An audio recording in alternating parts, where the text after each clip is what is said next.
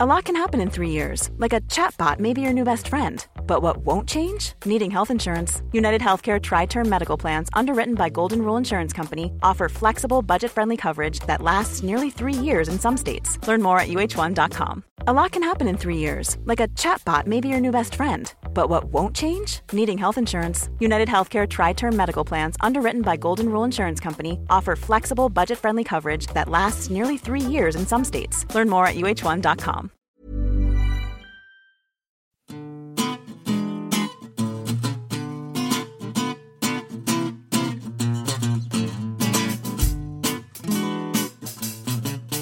Hello, on this week's New Statesman podcast, we ask, are we heading for a second lockdown? And you ask us, what is the government really up to with the Internal Market Bill? So, around 10 million people across the UK are now in some form of second lockdown. Many people are unable to get tests in a timely fashion, therefore increasing the number of people who are in self-isolation and the amount of time they're in self-isolation for. And the kind of question on almost everyone's lips at Westminster is, are we heading for a second lockdown? Anoush, what do you think?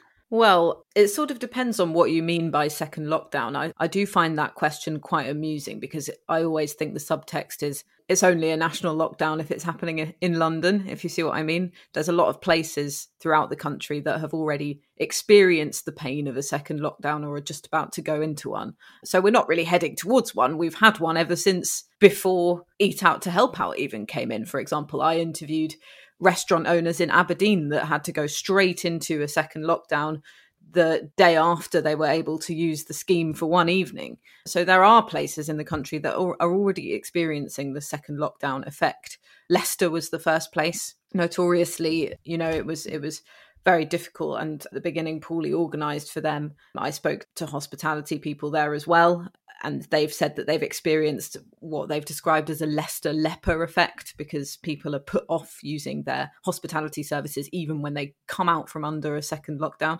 So already businesses have experienced that pain of having to close or having to lose their customers again. So I think the question, are we heading for a second lockdown, could be quite insulting to certain corners of the country. Nevertheless, a national lockdown is a different kettle of fish and something that it's very clear that the government doesn't want to say that it's doing. But the question really is, are we heading for a second national lockdown in all but name as they start trying to control people's socializing and pubs opening hours and the number of people you can spend time with in so many parts of the country that it essentially spans the whole country. And the thing that will dictate that is the rate of coronavirus and where it's spiking and whether or not that sort of carries on being region by region or if it starts overtaking its sort of baseline figures throughout the country. And then I think there'll be little choice but to impose a number of local lockdowns at the same time. And it's funny, Anush, that isn't even just the subtext, will London be next? Will London be affected? It's actually just the explicit text of a lot of the coverage of this as well. Right. There's not even any attempt to hide it. Shame. And I do wonder, just say it with your chest. I wonder whether, I don't know how a local lockdown would work in London, whether only a certain part of London would be affected by that or whether it would be the whole of London. But kind of either way, I do wonder how the coverage of this would be affected if one of the main centres where this gets covered was directly affected, because I think it would just massively shape the discussion around, as you say, like really millions of people already are in a form of lockdown at the moment. I suppose we all are in the sense that we're abiding by rules, but the millions of people who can no longer mix with someone from another household will already feel like in most material ways they have kind of returned to lockdown already, but that might not sort of trickle down into the coverage until somewhere in like a major centre of journalism is affected. It does kind of skew the coverage because there was also in terms of like the slightly funny but also grim coverage, there was a story breaking today that Chris Whitty has been pushing for a 2-week national lockdown, which is a huge story. And then it was followed by a correction that actually a second source said he wasn't calling for that. So that's all off, which I just think was kind of just a funny example of thinking that one source is credible and actually then this huge story collapses. But clearly that I think actually that must have come from somewhere, and there's no smoke without fire. We clearly are in a really dangerous situation at the moment where the testing system is just not working, because you really need people to be able to get their tests back within 24 hours for it to be, you know, remotely useful in terms of contact tracing. So I do wonder whether, as you say, Anish, whether blunter measures will have to come in quite soon, either in terms of just more rule tightening if the rule of 6 doesn't work, or we'll just see many more local lockdowns, such that it doesn't really matter whether we're talking about a national lockdown or not. Most people are experiencing one. Stephen, what do you think? Yeah, I mean, I completely agree. And so in some ways, you know, I'm annoyed by two things. One is the very loud helicopter that appears to be hovering overhead at this end. So apologies if listeners are picking up on that. So as well as my imminent kidnap by the deep state, I'm more annoyed because what I obviously wanted was for one of you to fall into the trap of going, why yes, and me being like, but yeah, you best start believing in second lockdowns, lassies, because you're in one. What I find unnerving is that Alva didn't laugh at that Pirates of the Caribbean reference, which makes me worried that maybe that film is actually simply too old for Alva to know what it's a reference to. So it's not that the film is too old, but I was quite young when I saw it. So that's a reference to my really early childhood, the sort of the blurry memory. God, I wish the deep state would kill me. But moving on from that deeply dispiriting revelation, yeah, I mean, I think I have two questions. One, how are we not in a second lockdown now, right? Like, at the point when parts of the country are having curfews and like there are sharp restrictions on who you can meet again, right? That is, you know, a flavour of lockdown. But more importantly, from a opening up the economy perspective, right? And I know I've used this example before, but like we all remember in March how most, well, I say we all remember, actually, this seems to have been largely forgotten by almost everyone, right? But like in the first week of March, people were locking down already. My last sort of contact lunch, we literally had the run of the restaurant. You know, it was one of those things where we came in and the sort of minister in question, we were just like, well, I mean, yeah. They said, I can't work out if this is deeply indiscreet because we are literally the only people here. They said, or if we could sit here yelling at each other about the state of the government without anyone being aware. And that was essentially the state of, that was the state of Westminster. That was the state of I actually went on holiday the first weekend in March. The country was already voluntarily reducing its social contacts because of, the second those photos emerged from Italy, and understandably so. And I just think the thing isn't, so Teesside is not in the swathe of counties that have got a 10 p.m. curfew and a restriction on mixing in households. But, if I lived in Teesside, right, and someone said, hey, do you want to come to, I don't know, something I really wouldn't want to do, but I do to be polite, like, all bar one or something, right? Like, just something you do to be polite, right? Or, like a panel, right? I don't think I'd go, oh, yeah, sure, defs, mate. I'm definitely going to go to that. I'm like, I think maybe I won't. And this is, I think, the other thing is that the government has, weirdly, I think, managed to convince both itself, but also a non-trivial group of voters, both to its left and its right, that, like, lockdown is a thing it does, rather than, like, lockdown being a thing that, people sort of opt to do voluntarily, and you cannot really enforce without the passive consent of most people. I just don't see how people aren't going to just start, like, locking down, right? I mean, if we did it on, like, a borough-by-borough basis in London, right? If, like, Islington or Tower Hamlets, which sort of neighbour Hackney, went into lockdown, I don't think people around here would be like, oh boy, time to make no meaningful changes to my life. So, I just think, as you both say, we are in a lockdown already. It always comes back to something that I think you wrote, which was that the lockdown was sort of bottom up. I can't remember the actual phrase that you used, but I was just interviewing someone for a piece that I'm working with the New Statesman data team about recovery after the original lockdown. And they were taking the pre-lockdown period, these researchers, as up to the 6th of March. Now, that's a lot earlier than the actual official lockdown, which was the 23rd of March. But that's when they'd identified businesses starting to lose customers, footfall dropping, people staying indoors, people shopping locally rather than centrally. So 6th of March, that's a hell of a long time before the government was actually telling people you must stay at home and stay indoors as much as possible. And so there's no reason why that kind of phenomenon isn't happening again. And like you say, particularly if you have neighbouring areas that are going into local lockdowns, you're not going to ignore that to carry on going about your life just because you live in a particular postcode. And it's true that it is off-putting to people who would otherwise have, travelled somewhere to socialise, even when places have come out of local lockdown. So I go back to that Leicester example. But even now, people who live in Leicester who have invited family members to come to restaurants or events or social occasions are finding that people are reluctant to go. That's not because the government is telling people not to go to Leicester. That's because, like you say, people are deciding for themselves whether they're locking down or not, or whether they're avoiding certain areas or not. That has a big effect on the economic recovery. And of course, it just comes back to the topic of the week, which is that you only really can get round that effect and improve people's confidence and make places safer by having an efficient testing regime. And obviously that testing regime has been severely put to the test, particularly as schools have reopened. Yeah, I was going to bring that in because I think that's the sort of the important piece of the jigsaw in this conversation, that the crisis at the moment around testing is in large part because of the return of schools, which basically everyone in politics agrees should have been and is the priority.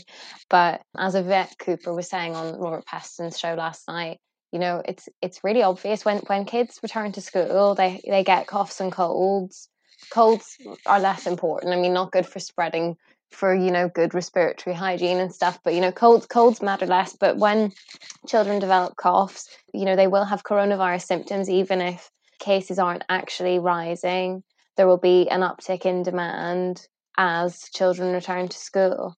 And it seems bizarre either that the government didn't quite anticipate that there would just be a huge surge in people needing to get tested, and then the huge overspill, or like the knock-on effect of the people who are in contact with that person, including Keir Starmer, as we saw this week with his own child who had coronavirus symptoms, but then the test eventually came back negative. The knock-on effect of the people in contact with that child who will also need to self-isolate. It seems unfathomable that either the government didn't anticipate that or just isn't in a position where it is sufficiently prepared. There has been some really excellent coverage of this, explaining where the problems are in particular, and they're particularly bad in the top 10 COVID hotspots in England, where no tests are available at the moment. But I think that it isn't 100% clear what the root cause is of the problem and whether it was avoidable. So we know that labs are struggling to process tests fast enough, and that's where the shortage is coming from. We hear lots of reports of empty testing centres, but they're deliberately turning people away because they can't send samples to labs, and there's no point testing people if their results aren't going to be processed quickly enough. And even a lot of tests that are being processed are being processed so late that it's kind of meaningless. But I think that the fundamental question, I suppose, is whether there's actually just a problem with the number of labs the UK has, the number of tests it has bought, that we've kind of hit a ceiling with it, and there's nothing that the government could reasonably have done in this period, while we were in lockdown, however much it tried to ramp things up, whether it could have done more, or if this is actually another government failing. What do the two of you think? Obviously, I defer to Anoosh as the kind of like our Britain and social policy maven, but I just think instinctively, right, it is impossible to sustain the argument that if all of the focus has been spent on removing senior civil servants, preparing for us to end the transition period in December 2020, had been elsewhere, it's just implausible, right? Than the mere act of focusing, of the government narrowing its focus a bit, right? Rather than being like, as well as combating the pandemic, we are going to fix defence procurement, revolutionise the civil service / use 70 Whitehall as an expanded PM's department, etc., etc. Therefore, I kind of feel like, while obviously it is an organisational challenge that many states are struggling with, and obviously there's like the long-term legacy issues of 10 years of spending cuts making that harder, I just can't see how the fact we haven't really quit any of our side hustles has helped. Yeah, I think that's a fair analysis. I mean, it's you, when there's huge disasters like this, I always try and sort of counter my usual eye rolling by thinking, is this something that every government would struggle with? Yes, of course it is. It's a challenge that no other government has had to negotiate.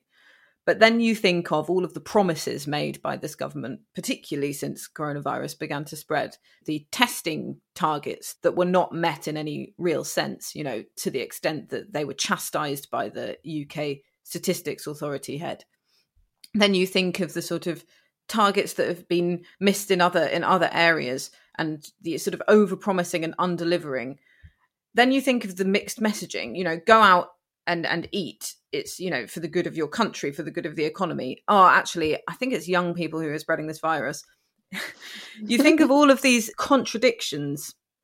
Obviously, they're trying to walk a very, very difficult tightrope of economic health and health, which is difficult. And I'm sympathetic to that. But you just think, this is a trap that you've made for yourself, that you've walked straight into because of your commitment to spin over any substance. And we've just seen it in so many different policies to do with coronavirus and outside of coronavirus as well, including the things that Stephen just mentioned about sort of revolutionising the civil service in inverted commas. So it's difficult to have sympathy for a government that blows its own horn but really can't deliver. Clearly, it was talking about testing being its priority. Clearly it wasn't, because, for some reason it didn't do enough to mitigate the problems that were easily foreseen, particularly by teachers and teaching unions, about the need to have such a big ability to process tests by the time children go back to school. Otherwise, schools will close. Loads of children and teachers and parents will have to be in self-isolation again. And that's exactly what's happened. So, it's difficult, although we don't know, precise reason why the testing regime has failed, and I think it would be sort of lying to say that you knew exactly why it wasn't working, because these things only become clear in time. I do think that there's been just a huge amount of disingenuous messaging from this government that means that it's perfectly legitimate to sort of condemn them for this failure. And it is, I suppose, worth remembering that this is, the organisation responsible for this now was formed like less than a month ago in a speech of policy exchange by Matt Hancock. And, because we've talked about the replacement of Public Health England and merging it with NHS Test and Trace into one body. But there's still really, I think, there hasn't really been a completely robust argument by the government about why this organisational restructure needs to happen now. And I'm just imagining, maybe everyone at Public Health England and so on is working from home, but, I don't know how much of a physical reorganisation that is, but just imagine if you're, responsible for coronavirus testing at this really crucial juncture for the UK's fight against this pandemic, and you're also moving desk and moving laptop and changing emails and changing, your headed notepaper and everything, changing, your email handling. When you think of, even on a really boring level, beyond all the complicated facts around merging one organisation with another to make it a different structure, when you think of all the boring admin involved, there's just no way that hasn't added a whole other set of tasks that detract from the priority of getting, sufficient testing capacity. Yeah, I think that's exactly right. And I think about what you said, sort of how everyone in politics accepts that schools, are really important, they go back. I think the weird thing is that, well, they do and they don't, right? Because If the government really believed that schools were the most important thing to get back, we wouldn't have had like a fortnight of, if you don't go in and work from the office, you're wicked. Here's 500 million for people to go out and eat in restaurants, go out and do this, go forth and consume as much as you can, right? Because if we really, really, really, really cared about having schools open no matter what, we would, as well as not doing any of these organisational projects, we would be treating the kind of COVID risk budget in the same way that the government has treated the actual budget for the last decade, which is to treat it like a household one and go, okay, you can have X amount of risk and you need to spend that on schools. You have Y amount and you have to spend that on like food, agriculture, a bunch of like mission critical infrastructure, as it were. And then and only then would we talk about which bits of the economy can transition to working in a COVID-safe way and which bits need to be able to reopen in some ways in order to function, rather than the kind of like advance on all fronts, go forth and stimulate. Yeah, or even, it wouldn't even have to be as complicated as that, because I mean, there was probably, there was an early policy failure, arguably, to shut schools in the first place and not to have them reopen before the summer. But at the point where there was broad consensus that schools should reopen, there was a quite straightforward conversation being led by just sort of policy experts and in the discussion about schools reopening about possibly, needing to just do a very simple trade-off that potentially you, as the cost of opening schools again and the huge number of social contacts that will entail, you just turn something else off again. And, so I think the obvious one would be pubs. And so in the Republic of Ireland, for example, they make a distinction between wet and dry pubs, which I think is funny because it, harks back to the original or the probable original source of the virus being a wet market. But basically they draw a distinction between pubs that serve food and pubs that only serve alcohol. And the pubs that only serve alcohol aren't open at the moment. And I mean, I don't know if that would at all be enough to offset the huge number of social contacts being caused by schools reopening. But people were talking about, maybe the trade-off is, if you have your schools and you don't have your pubs. I think it could have just been a little bit easier than that, rather than continue talk of reopening. As you say, Stephen, people, weren't going into the office. People are still broadly working from home. Rather than having that conversation, we could have just not had it. We could have just not had the rhetoric from government about people needing to commute and go into city centres to do work that they could easily do from home. You could have not had that. You could have thought about other parts of the economy, like pubs or other things, and just made that difficult trade-off if you could, had foreseen that there would be insufficient testing capacity. If you've been enjoying our podcast and want to find out more about what we think, and some of our colleagues too, then why not subscribe to The New Statesman? You can get 12 weeks for £12. Go to newstatesman.com/subscribe12.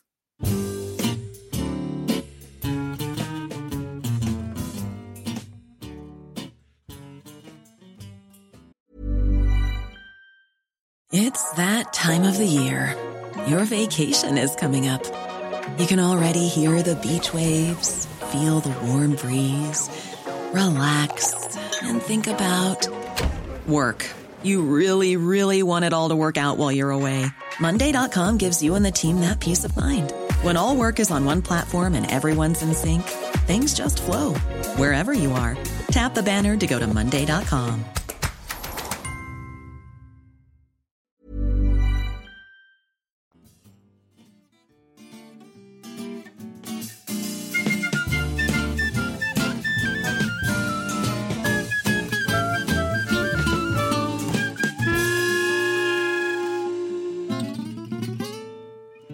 And now it's time for a section we like to call You Ask Us. This question is from an anonymous user, actually. The government seems to be acting wholly irrationally with regard to this internal market bill. Surely a negotiating bluff is not worth trashing the country's international reputation. So is there a deeper goal? And if so, what is it? Well, I mean, I suppose this is the big question about the internal market bill and sort of its consequences. Is it a negotiating bluff? Is it being used by the UK government to try and be tough in the negotiations, either to try and get concessions from the EU side or to try and get buy-in from right-wing Eurosceptic Tory backbenchers who aren't so happy with the government, alongside, lots of other Tory MPs of different persuasions. So is it for political purposes, or is it just, a sign that the government is not particularly serious about doing a deal with the EU and is just preparing for that outcome? That's the big question. And, as we've talked about on this podcast many times, the government's intentions for its future relationship with the EU just cannot be reconciled with the reality of the withdrawal agreement that they created, the oven-ready deal, which is why I suppose their legislation that they're trying to bring forward contradicts it. Nevertheless, there are sort of suggestions that they are trying to find a compromise to avoid a rebellion next week, which suggests to me that the government was trying to bite off more than it could chew. And the amount of backlash that it's had isn't just from the usual suspects that usually a sort of Boris Johnson-led government such as this could stomach and probably even relishes, but it's from a lot of people who they would want to have on side, as we spoke about before, people like Michael Howard and other voices, other sort of Tory big hitters, and they just weren't ready to stomach that kind of rebellion. So I do think perhaps it was, I can't remember the actual wording in the question, but I suppose that it was a miscalculation if it was a bluff, because it seems like they've had to climb down. Or it was, a sort of another sign for us that Boris Johnson is probably serious about a no deal, or is happy for that to be the outcome of the negotiations with the EU, which we shouldn't discount.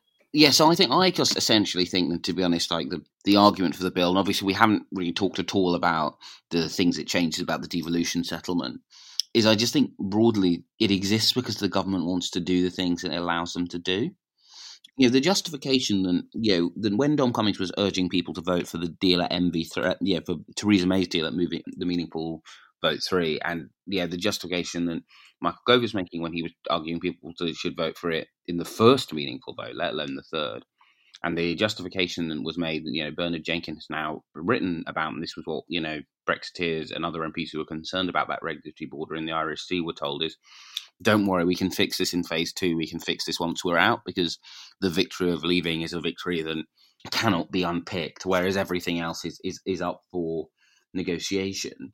And I just think that, if you look at what it actually does, if you look at the kind of predilections of the government on state aid, it broadly just fits with that desire, and as you say, that openness to a no-deal Brexit. Yeah, I think it's basically, I suppose, an attempt by this government to have the Brexit that it wants, as sort of a Brexit without compromise, as it would see it. So it does sound as though there have been some talks with the DUP, and the government has been, over the past few months, increasingly open to hearing from them about their concerns, which I think the government has known all along. Or obviously Theresa May was very concerned about maintaining the integrity of the union and accommodating unionist concerns, partly because of the confidence and supply deal with the DUP, but partly just anyway. And then Boris Johnson's government unexpectedly reneged on that commitment to Ulster unionists. And the DUP have been furious ever since, as well as just lots and lots of unionists in Northern Ireland. But I think that with this, they are trying to accommodate those concerns to get rid of it doesn't completely get rid of the border in the Irish Sea, but it sort of mitigates some of those concerns about a thickened economic border. It also gives concessions to the Eurosceptic wing of the Conservative Party over rules about state aid. It's basically, it is kind of, I think, everything that David Frost has said that he wants from Brexit whenever he writes about this or has delivered speeches on it, that, Brexit means sovereignty. It really means, as far as is possible, that you're not taking orders from the EU anymore. But where it's complicated, I think, is that maybe it's just sort of too boring and repetitive to go into, but just clearly because of the tricky peace settlement in Northern Ireland, you can't just suddenly turn your back on the EU because of that gaping border with the EU that exists on the island of Ireland. And then, reneging on all those commitments and so on breaches international law. It infuriates nationalists and people with, you know, with concern for parity of esteem, who want to see that border frictionless, as well as, you know, concerning former prime ministers, everyone in the EU and so on. So I kind of agree with Stephen that you can see the origins of it, that they were just sort of, I think, you know, the fact that it's a negotiating strategy potentially as well helps. I mean, they definitely have been trying to reassure MPs that it's just a negotiating strategy, but I think it is also sort of like a bid for freedom of just sort of putting in the bill everything that you want from it and saying that that's what you're going to do and what you're going to go for unless you get a better deal from the EU. I suppose listeners don't need us to rattle through for them why it's far more complicated than just sort of trying to pass your Brexit wish list as UK law. You've been listening to the New Statesman podcast with me, Stephen Bush, our political correspondent, Alva Rowe, and our Britain editor, Anusha Kellyan. Our music is Devil by the Devil, licensed under Creative Commons. We're produced and recorded by Nick Hilton. If you're enjoying the New Statesman podcast, please do like and subscribe.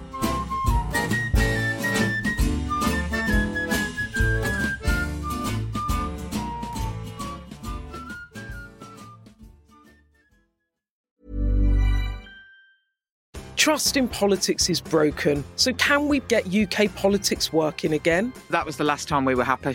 2012. I'm Beth Rigby, Sky's political editor. Join me every week with Labour's Jess Phillips and Conservative peer Ruth Davidson for some electoral dysfunction. This idea of nuance has completely left politics. Yeah. Together we'll focus on the policies that could deliver political satisfaction. Follow Electoral Dysfunction wherever you get your podcasts.